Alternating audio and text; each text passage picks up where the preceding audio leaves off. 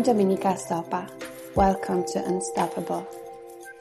I believe that living a creative life means choosing curiosity over fear and embracing the power to co-create our reality.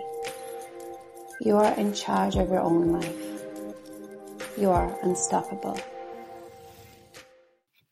I'm recording this first episode in January, and I would like to give a theme for a whole month, New Me, because I know from experience that in this part of the year, we feel most inspired. It's a natural cycle. We're naturally more energetic and more inspired to make changes in our life.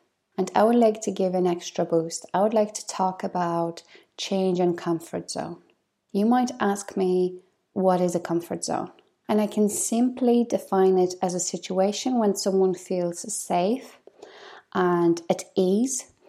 And it also could be a settled method of working that requires very little effort and gives only barely acceptable results. Your comfort zone could be an unhealthy relationship, a relationship that doesn't serve you anymore. It could be a life stage or even a job. I would like to quote Brian Tracy, "Move out of your comfort zone. You can only grow if you're willing to feel awkward and uncomfortable when you try something new." I need to admit, recording this podcast is a huge step out of my comfort zone. English is not my first language, but at the same time, I know that I need to push myself out there. We all experience different comfort zones. We all have our own fears, our own struggles. But you need to identify your own and you need to push yourself out there. Progress is only possible when you're willing to make changes in your life. And sometimes we're scared of those changes. We wish that things could stay the same way forever. It's not possible because the only constant in life is change.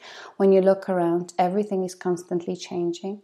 The nature, the weather, your body, your emotions, even your preferences. The only constant in life is change. And once we acknowledge it and accept it, it will be much easier for us to push ourselves out of that comfort zone. I would like you to imagine 4 zones, 4 circles. The smallest one in the middle, comfort zone. This is a state, this is a zone when we experience familiarity, when we feel secure, and we might experience certainty. This is a zone where we're feeling stagnant sometimes, when we might feel stuck even with our life, but we don't know how to break free. And if we're willing to take a step forward, we're moving into fear zone. And this is a state when we start to feel lack of self-confidence quite often, when we feel afraid of failure, and when we start make excuses. But instead of going back, I would encourage you to take another step into learning zone. And this is where magic slowly starts to happen. This is when we're extending our comfort zones, when we increase our knowledge and we develop greater confidence. We might experience enhanced motivation and we work on our skills. And if you decide to take another step forward, we enter growth zone. And don't get me wrong, this is not where everything goes great all the time, but this is connected with our mindset, that we are embracing challenges in life and we are willing to fail because we learn from our failures. We learn from those challenges and hard situations more than we actually learn from the success. So in the growth zone, we start to set new goals that quite often are in better alignment with ourselves, with our purpose, and we use our creativity on a deeper level we start to feel deeply that we are co-creators of our life, that we are in charge of our own lives. And this might give you a great fulfillment. This might give you a whole new energy to live your dreams and to discover your purpose. So in 2020, we're entering a new decade. I would highly encourage you to push yourself out there. To, first of all, move toward your fears. You need to face what you're scared of the most in your life. Is it fear of failure? Is it fear of being judged? Is it fear that you're not enough, that you don't know enough, that you're not whatever enough? If you're going to face your fears, it's going to be much easier to overcome those fears down the line because you're already aware of those fears. You're already aware of them. Step number 2, you need to ask yourself, why do I want to leave my comfort zone?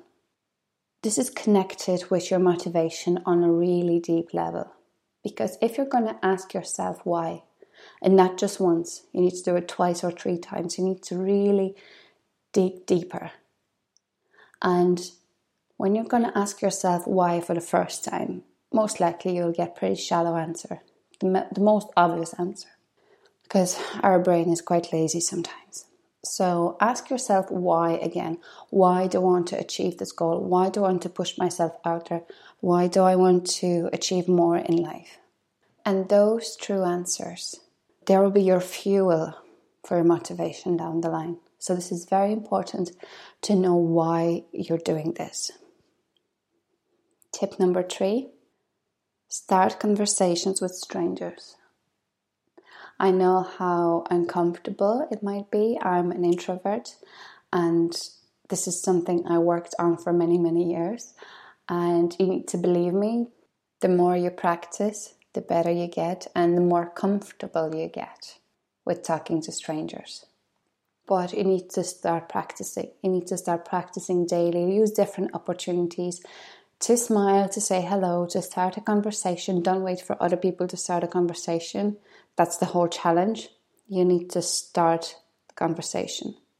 And you need to believe me that a simple hello can actually open so many doors. It can open so many opportunities in life. It can trigger something in your mind. You might hear a story. You might learn from that story.